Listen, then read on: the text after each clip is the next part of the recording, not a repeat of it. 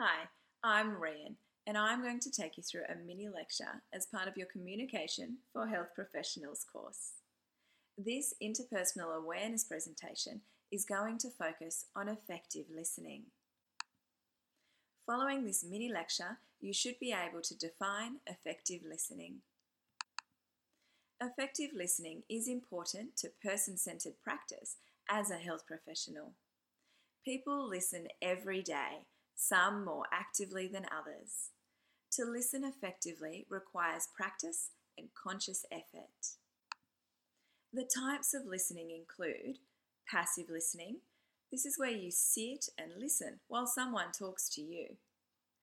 Active listening, where you actively engage with the content of the speaker and attempt to achieve mutual understanding.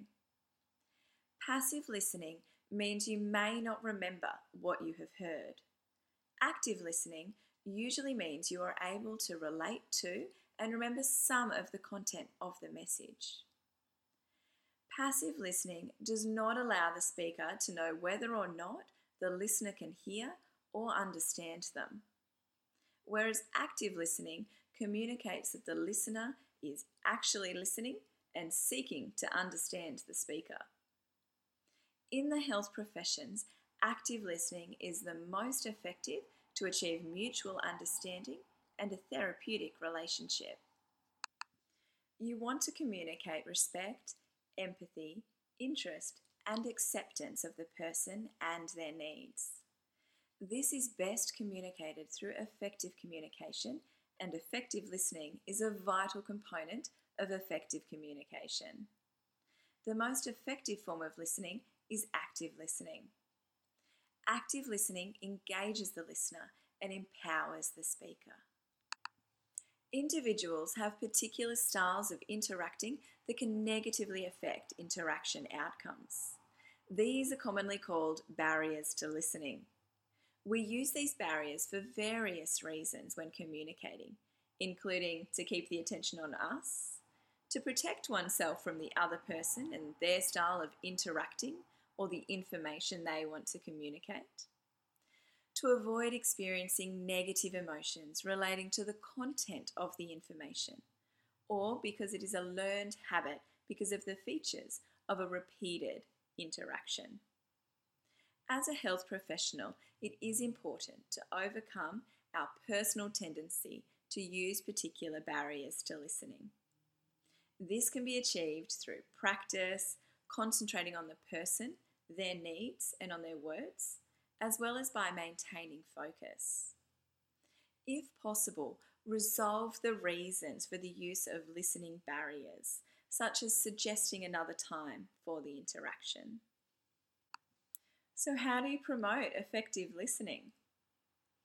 You can face the person squarely. This communicates interest and that you are dedicating your time and attention to the person. Openness and friendliness communicates acceptance, safety, and a desire to collaborate and facilitate positive outcomes. Leaning slightly forward also indicates interest and focus upon the person. Maintain eye contact while listening, although be aware this can be considered rude in some cultures. And also try to remain relaxed and focused on the person. There are a variety of factors that affect listening effectiveness. These include the ability to hear clearly, distractions and noise in the environment. Are there distractions such as hot temperature in the room? Pay attention to noise levels and other people listening. Privacy is important and might affect whether the person is willing to communicate. Whether the listener is hungry or distracted by something in their body or their mind. Physical comfort can improve listening skills. Language, clarity of speech, and cultural nuances that change meaning. It is important to consider words as they can have different meanings. Context, which can change meaning. Cultural or social meanings of words and non-verbal messages. Emphasis, vocalization. audience, and their expectations and knowledge. An effective listener prepares themselves to listen. They remove all distractions and act to reduce disturbances and/or interruptions. They focus on the person, their message and needs, and they aim to achieve mutual understanding. An active listener considers where they sit. They observe and note the quality of voice, the non-verbal messages, and they respond to what they hear by clarifying, mirroring, paraphrasing, and validating. Clarifying seeks to ensure understanding of any spoken message. It contributes to mutual understanding. It builds rapport, and it allows the person to explain. It also keeps the person providing information. Clarifying is a characteristic of active listening because it promotes focus on what is being said and upon the person. Mirroring is repeating what was said so the speaker can hear it. It can also take the form of non-verbal messages, and this mirroring can demonstrate empathy. It also demonstrates interest, builds rapport, and indicates you are listening and encourages the person talking. Paraphrasing is repeating the meaning of what was said, so saying what was said in the words of the listener. Paraphrasing checks understanding of both the listener and speaker. It builds rapport, focuses on the person, and keeps the person talking. Validating is the process of stating your understanding of the meaning of the emotions, non-verbal communication, and words, as well as indicating that they are understandable and valid given the situation. Validating messages contributes to achieving mutual understanding.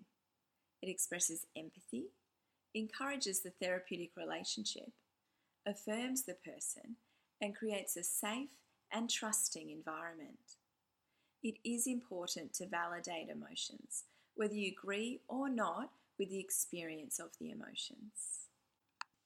When actively listening to a person, it is important to be psychologically prepared to listen, to be open and accepting, and interested in the speaker and their message. Remain open-minded so you can identify the main point of the speaker and be objective. It is also important to continue to communicate interest, to identify supporting arguments and facts. Allow the person to finish talking before you confirm the meaning of each point. Hear the entire message before refuting or judging, and formulate questions after the person has finished giving information. I hope you've enjoyed this brief overview on interpersonal awareness, focusing on effective listening. Please ensure you review the material posted on Moodle. Thanks for listening.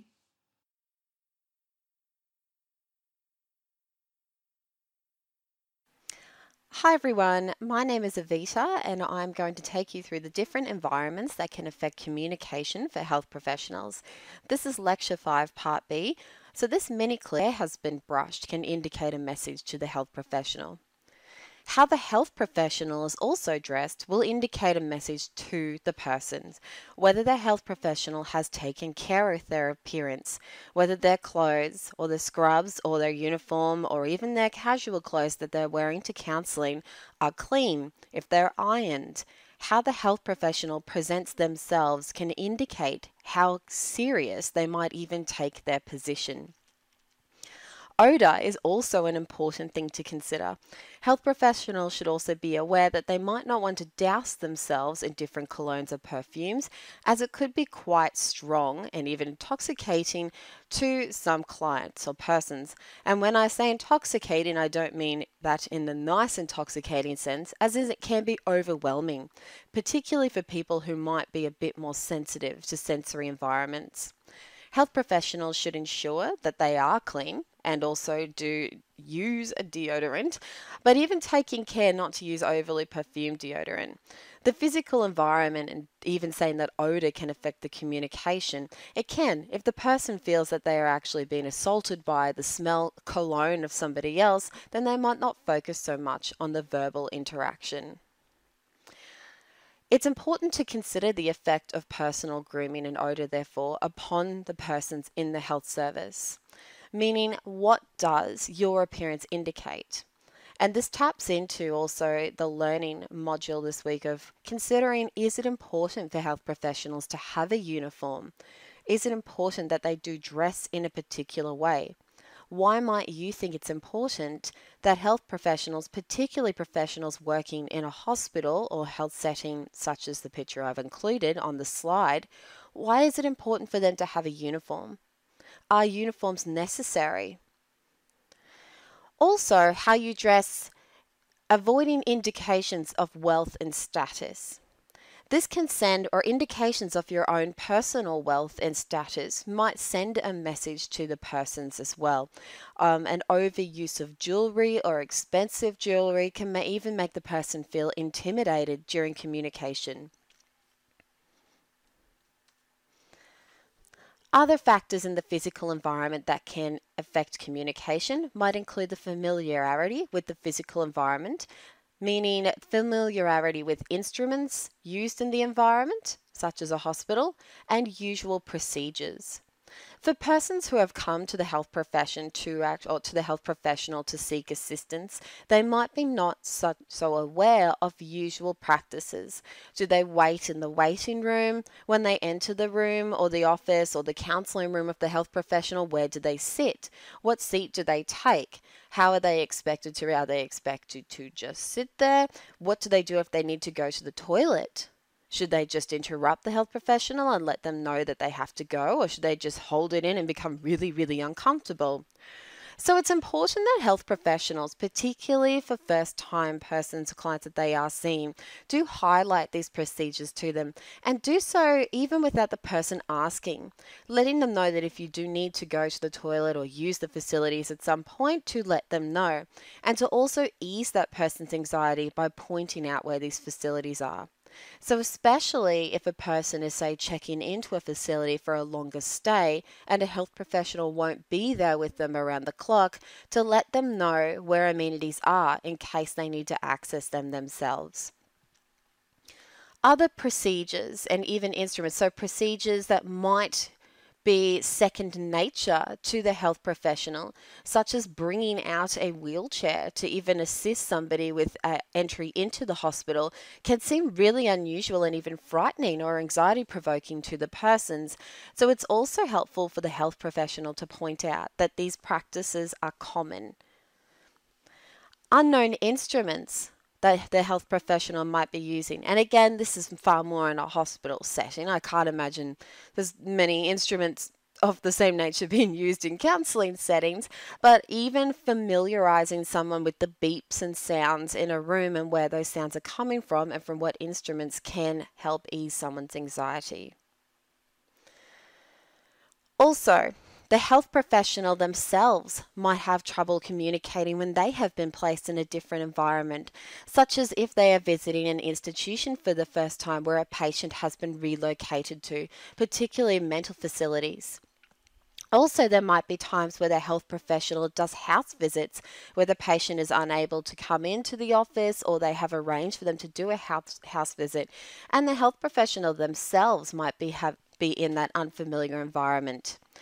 So it's also important that as the health professional, you become aware of your own limitations if you are in an unfamiliar environment, and that you voice any of these concerns to the client, such as asking them where the toilets might be or what perhaps appropriate movement is around the house. Ask if you're in their house, asking them if you can sit in a particular chair. The rooms that are within a particular health setting can also communicate to the client or person seeking help. So the furniture placement and physical comfort. Now this is very important, particularly in a counselling setting, whether it is actually between, say, a clinical psychologist and a new client, or even between, say, the nurse communicating with the patient who is seeking assistance. The furniture placement in a consultation room can really communicate volumes to the client or persons without the health professional even realizing. So, how the chairs are positioned, whether they're positioned to encourage and facilitate eye contact, or whether they are seated side by side, which would be kind of bizarre. Whether the health professional is seated behind a desk, which creates a barrier between the health professional and the client. And certainly a desk would never ever be considered appropriate for a clinical psychologist to have within their treatment room. So, how the chairs are positioned is really important, particularly when you do consider as well that the health professional is trying to bring themselves in the same level as the person. So not having them sitting across the room or having them in a seat in a position that might even be situated lower than the health professional themselves. Also, the indication I said before of who sits where. Once the person enters the room or the consultation room for the first time, they might not know where to sit. So, as the health professional, be clear in indicating when you say, please take a seat, indicate towards the chairs where the person will sit. It might not always be obvious. Waiting rooms can also have an impact on communicating with the person.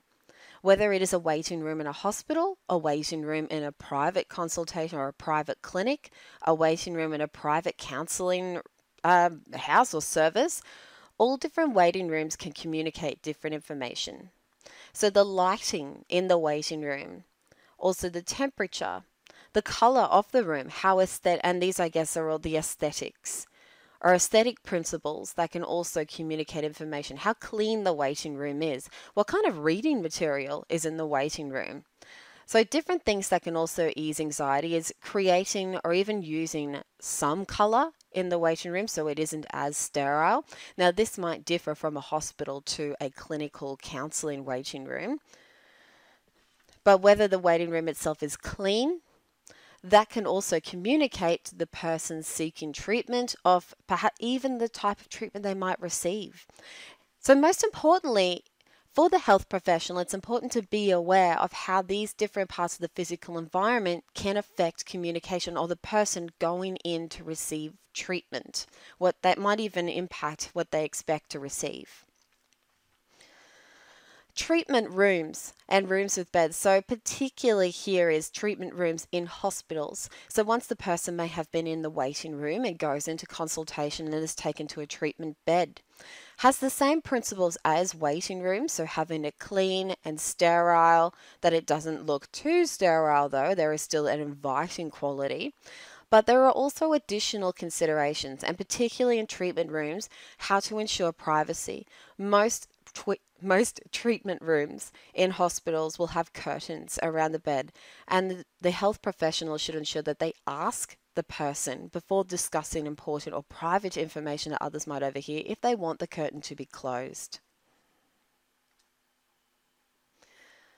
Other factors in the physical environment that might affect communication could be distractions and interruptions, particularly when these are just sounds and noises that have become second nature to the health professional, but somebody seeking this assistance for the first time might not be used or be aware of what these sounds are. So if there is an ongoing distraction, it might even be helpful to point out to the persons that this noise comes from X, Y, Z, and to just try and ignore it, that it's not a problem. But other things such as telephones, they should be taken off the hook or set to silent so there's no interruptions or distractions for the health professional.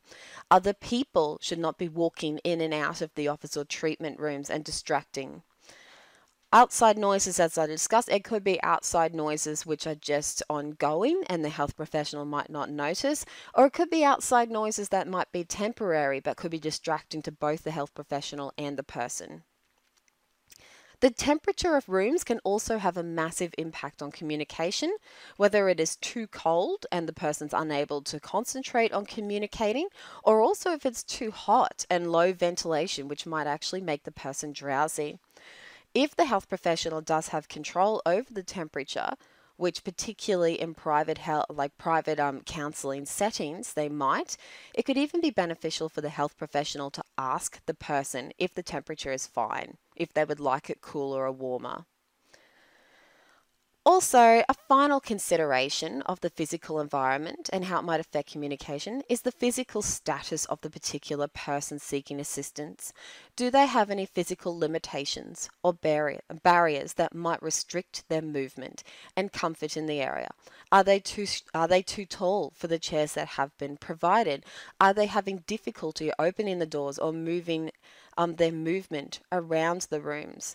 So these are also things to consider that might affect communication and might also, I guess, affect how comfortable the person is feeling in that particular facility.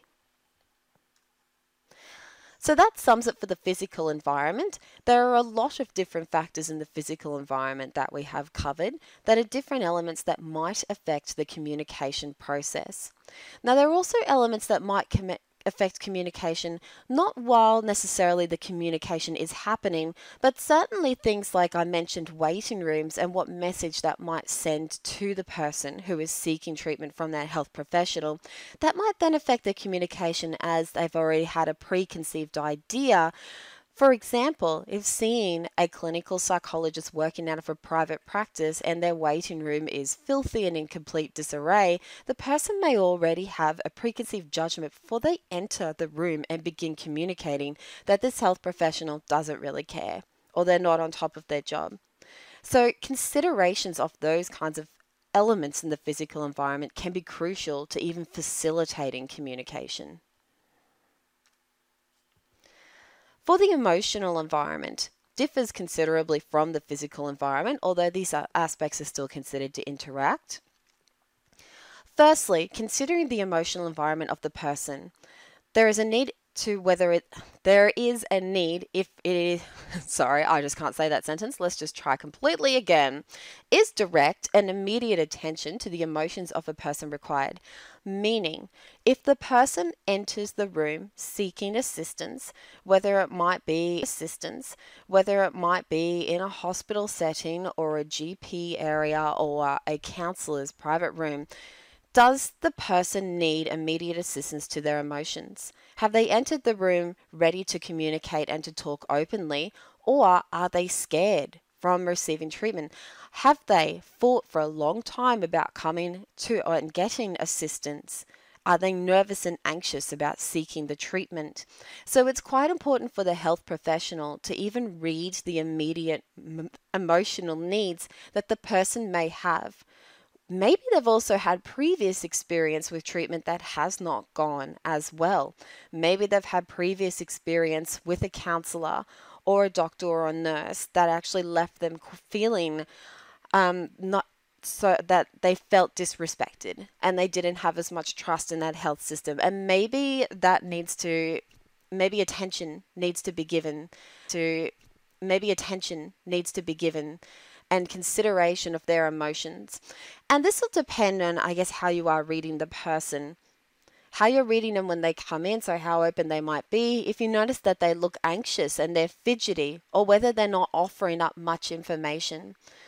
So you as a health professional need to decide, well, before we begin to communicate openly, does there seem to be a need for me to actually bring attention to their emotional environment or current emotional environment? Also, different types of environments in the health profession can affect the emotional response. You can imagine going into a waiting or a treatment room in a hospital with different sounds and beeps and people rushing around could be very different to going into a treatment room of a counsellor where it is a private one-on-one room with minimal distractions. And for a person who might be feeling already stressed about receiving assistance, this could have an impact. It's also important to keep in mind that the formality of environments, such as environments that require a more formal response from the person, might also affect how they communicate. Whether they are or can actually speak freely, or whether they feel that they need to keep their communication formal. There are also different responses that the person can have to environmental demands, whether they're their immediate environment or their external environment. Now, the immediate environment means what is going on immediately around the person. So, the person's responses to what is currently happening around them. This could be an emotional response to them going, say, to a waiting room, and the person who is on the check-in counter is extremely rude and dismissing to them. Now, somebody who is already experiencing stress about what is happening and then having that stressor in their immediate environment can have an impact on their emotional response. Meanwhile, the external environment are factors that are external to that health service. So the immediate environment is what is currently happening to the person in that particular health setting. So whether there might be distractions or the people around them. Whereas the external environment is what's happening to the person outside of that health service. What's their job situation like? What are their financial stresses, social stresses at the moment? Do they have any physical stresses, anxiety? So what is actually happening outside of the treatment? The cultural environment. So different environments, such as the cultural environment, that can affect communication. Every different group, including group of families or group of friends, have unique cultural norms that govern their expectations and behavior.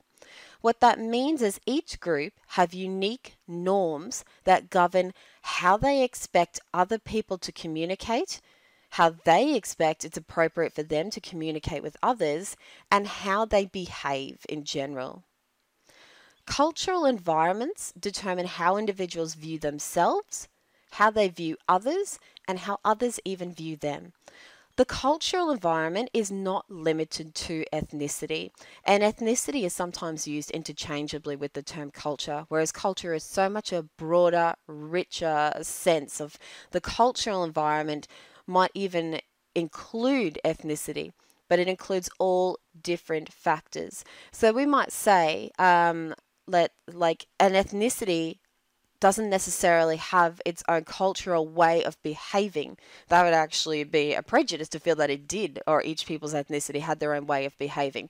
But a culture, so even if we said something like even the Jewish culture for a religious expectation, or even a homosexual culture. So different groups might have their own cultural norms or ways of behaving. But ethnicity or sexual orientation itself isn't a culture.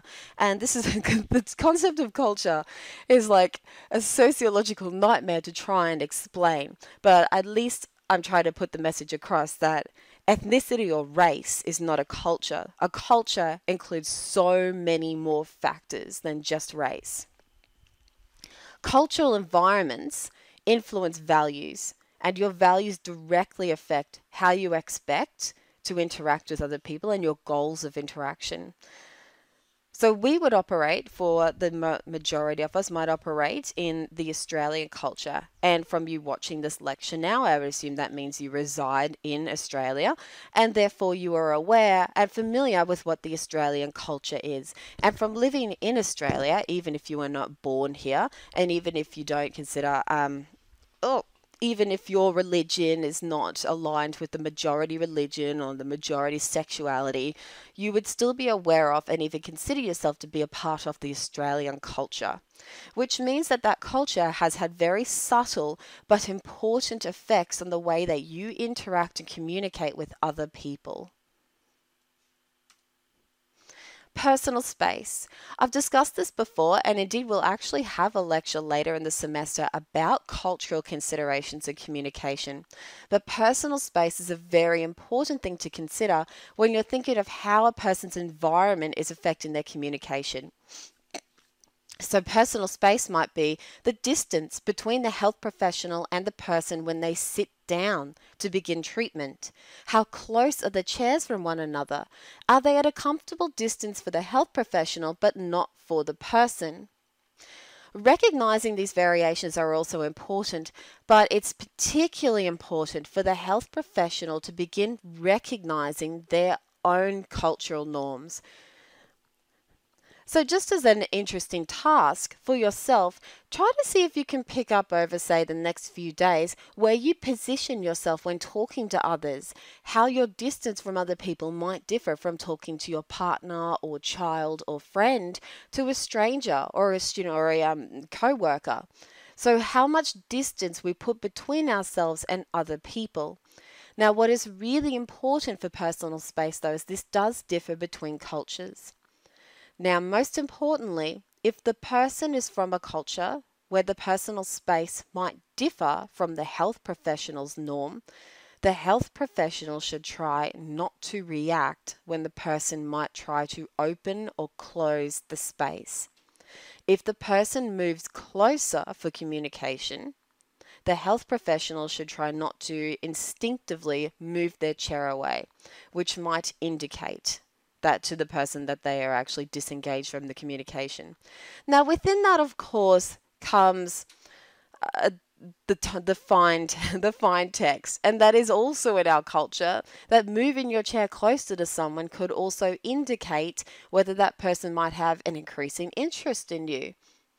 Now, for the health professional, and I guess the important thing is the health professional needs to communicate it. If the health professional finds that a person is sitting too close or close in their personal space, and the health professional themselves is now no longer focused on communication, they're feeling uncomfortable, the health professional might find it easier to say, get up, get a glass of, get up, move something in the room and take a seat down in a different area so you haven't actually brought that to the person's attention. Or even if you do say, do you mind if I sit back at a comfortable distance? It helps me focus on you. Colors can also communicate different emotions to different individuals. And it sounds interesting to even say color, but cultures do have different representations of color. For some cultures, red is a very aggressive color, whereas blue are calm, blue and greens are calming, etc. So colors might encourage a relaxed attitude, but might even encourage an anxiety or an excited attitude. A really important context as well in the cultural environment that might affect communication is time and punctuality. Cultures can even differ with respect to time. For example, Indigenous Australians, and some but maybe not all, but Indigenous Australians may actually perceive time as not linear, which is the way time is perceived as the past, the present, as a future, but instead of a linear fashion, a circular fashion, where it's a pattern of time where the individual is in the center of these circles, or these time circles, and events are placed in time according to their relative importance. So what is happening to the individual might be that is of what's relative important right now, which is kind of an interesting concept to wrap your head around when you do consider the concept of time as linear. So past, present, future, rather than relative, or time being circles that shift around and come closer to the individual when they are of relevance. This can have a pretty big impact on if an Indigenous Australian had an appointment with a health professional but something else was happening that could indicate to them that that appointment was not important at that point in time. That can also have effects on punctuality, so them turning up. Now, this is just things to keep in mind, when you're also communicating with people in the health professions from different cultures. Punctuality might not mean the same thing as it does to you. Environments can also affect sexuality, meaning what is the cultural environment or cultural attitudes towards sexual behaviors? Would it be that questions you might be asking the client or person could be considered quite offensive? If the person is from a culture that prizes abstinence, and that's very important, an important value to the person, asking questions about how many times they've had unprotected sex could be really offensive and might actually jar further communication. Now, again, it's not possible to completely avoid these things happening. Everybody is different. And you are bound at some point to run into a situation where you might have a cultural miscommunication. That might happen. Maybe you have asked somebody that question and they do get offended. The most important thing, though, I guess, is just to continue to demonstrate respect afterwards. whatever, if they are from an abstinent culture or even their culture prizes more casual sexual encounters. Also keep in touch. I mean, it's not so much going into the factor of sexuality, but the idea of touch fits in here, as some persons are much more comfortable with the idea of being touched by a health professional, such as the supporting hand on the shoulder or a touch to indicate that things will be okay. Whereas other people might be really uncomfortable about the idea of being touched. Now, you might not necessarily find out until you actually do it what their response is. But again, importantly, continue to demonstrate respect afterwards. Don't feel that you have been personally insulted by a person who might not prize touch as much as you do. I know I'm the kind of person who loves that physical comfort if they're scared, but other people might not react the same way. It's also very, very important, particularly for clinical psychologists and counselors, to be aware of the barriers within counseling and psychology and touch with clients. And this is something that you will go on further in your studies with ethical considerations. Sexual orientation, a huge factor. Considering that most people might not have a sexual orientation, well, not most, but you will have persons, clients, patients whose sexual orientation does not align with your own. This is just going to happen. There are individual differences. Even no matter what your opinion or your judgment of sexual orientations are, you continue to demonstrate respect. Even if the person's sexual preference, orientation, behavior, attitudes, what have you, does not mirror your own. The social environment of the person seeking assistance can influence their responses and also how they communicate. So the social environment can influence, I guess, how they are currently emotionally also feeling, but the social environment can also have an influence on whether the health professional might actually want to utilize factors in the social environment to even guide communication with the person or to promote communication. Whether the health professional wants to include the person's family in the health goals and process. Now, I guess the underlying theme here would also be that the family included can be considered to be supportive.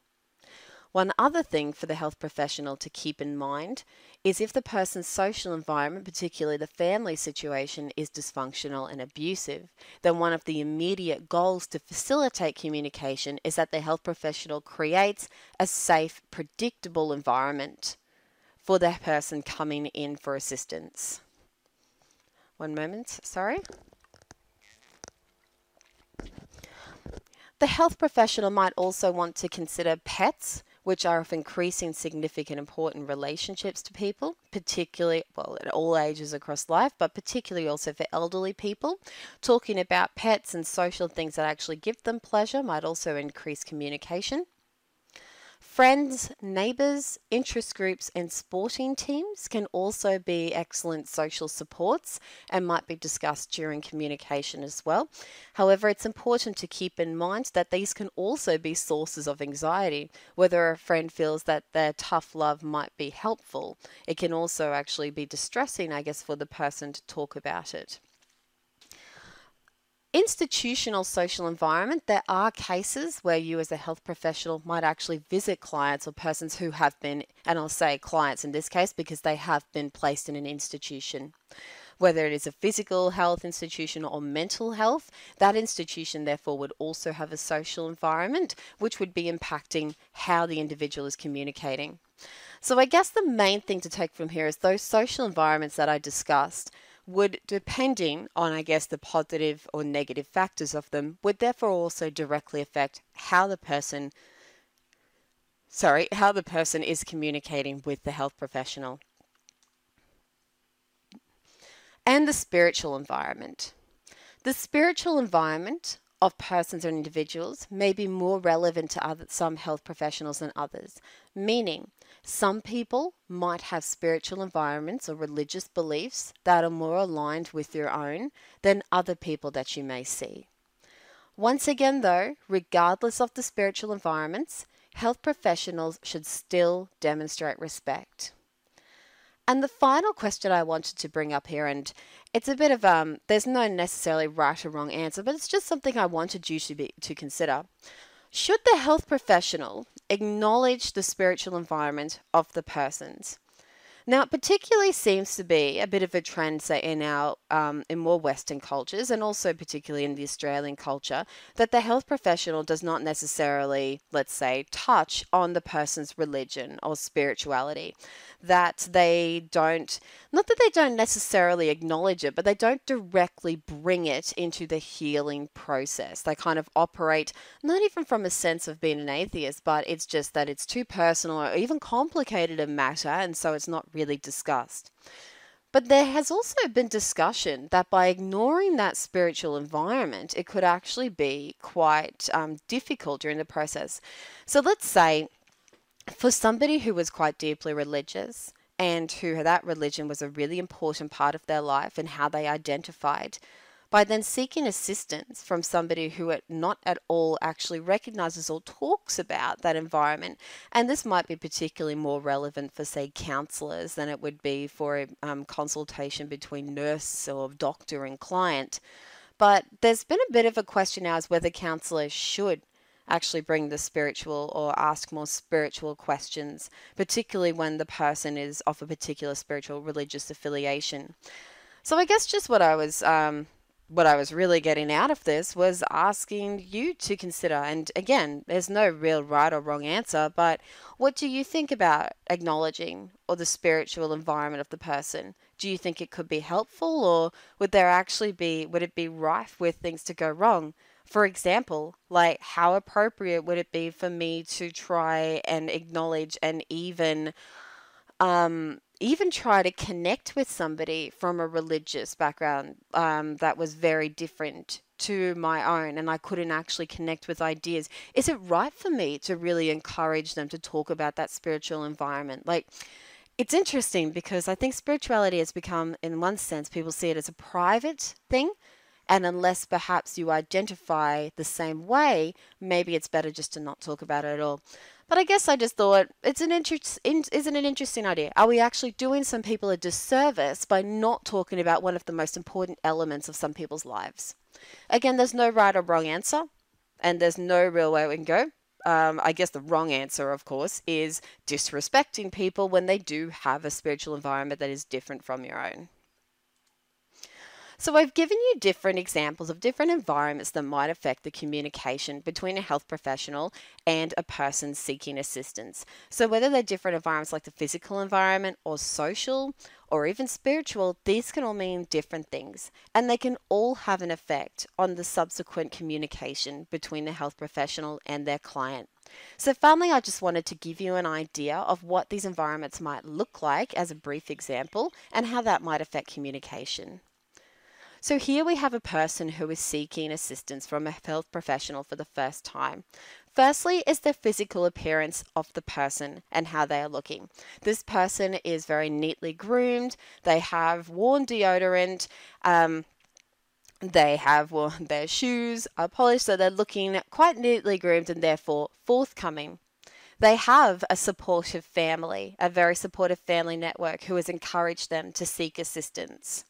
However, this person is also experiencing significant stress at work right now.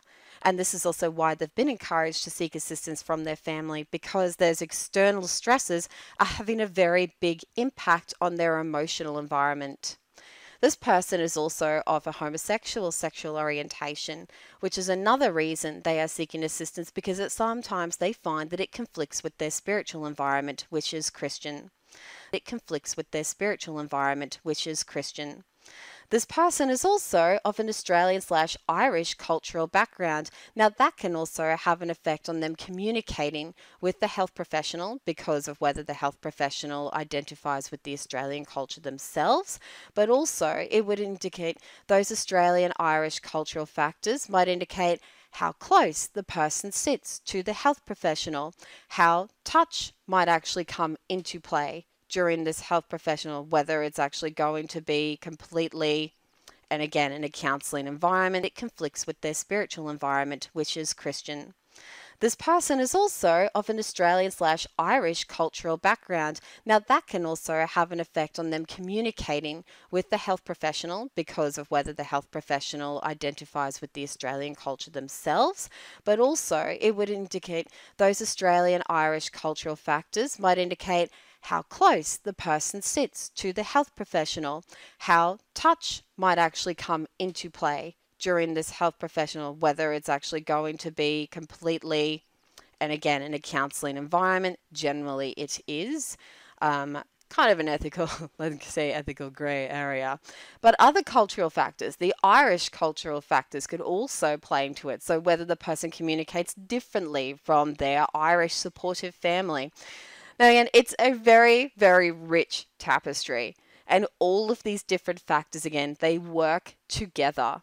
We are all we are all unique. We all have individual differences. And that's just one example of these different environments that could have an effect. And that concludes our lecture on the environments that can affect communication. Thank you very much.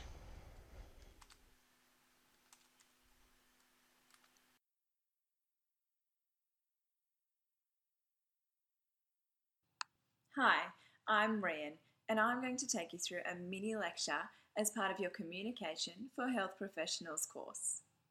This interpersonal awareness presentation is going to focus on communicating with the whole person. Following this mini lecture, you should be able to demonstrate understanding of the importance of holistic communication and demonstrate understanding of the aspects of the whole person in order to achieve effective communication. As mentioned in a previous lecture, the whole person is important to health professionals. So too are the 5 aspects that make up the whole person. Remember, these aspects interact within a dynamic system. These aspects are the physical aspect, the emotional aspect, the cognitive aspect, the social aspect, and the spiritual aspect. Although these aspects interrelate, there may be times when one aspect may be more dominant. Let's look at what might produce a focus on the different aspects. I'd like you to try and consider when the physical aspect may be the focus for the person, and how might the person and their physical abilities and interests, or perhaps their stage of life, affect this aspect. A physical focus occurs at various stages across the lifespan. When a child is developing their physical skills, when playing a sport, when losing the physical function of a part of the body, or when a person experiences a physical injury. Physical abilities and interest will affect what the person attempts every day. Now I'd like you to try and consider when the emotional aspect may be the focus of a person, and how might the person manage their emotions related to events experienced in their life. An emotional focus may not be obvious, but it could be the dominant reason for a person seeking help. They may be experiencing distress about a physical condition, they may have depression, or be experiencing worry and anxiety about a potential diagnosis. Now I'd like you to try and consider when the cognitive aspect may be the focus of a person, and how might this depend on the person and the demands they experience in their daily life. An intellectual or cognitive focus occurs at various stages across the lifespan, when a person is a student and thus engaged in learning activities. This can also be affected by the job of a person and depend on the need to employ their intellectual skills in their daily life. Now I'd like you to consider when the social aspect may be the focus of a person.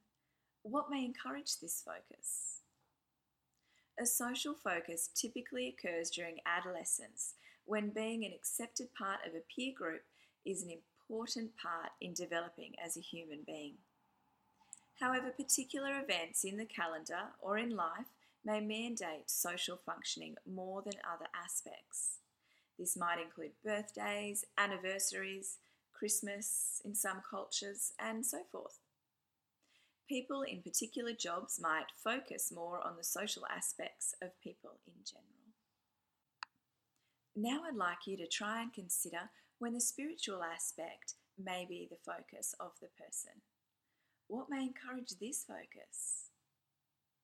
Particular events, including a death or illness or sudden life-threatening experience of the person or someone close to them, may stimulate the domination of and focus upon the spiritual aspect of the person. The role of a person or their job might also affect whether the spiritual aspect has greater influence over their functioning. If consideration of the whole person is vital to ensure holistic communication and ultimately positive engagement in the intervention process, how might your chosen health profession manage the needs related to each aspect of the person? This is a topic you may choose to reflect on and write about in a reflective journal. Holistic care is referring to the whole person, including all of the interrelating aspects of the person, regardless of any dominant aspect at the time. It means not just focusing on the dominant aspect, but considering the impact or influence of all aspects of the whole person. This method of care considers causes from more than one aspect may be contributing to why the person has sought help. Holistic care requires openness to the involvement of health professionals from disciplines other than your own to utilise their expertise and maximise positive outcomes for the person.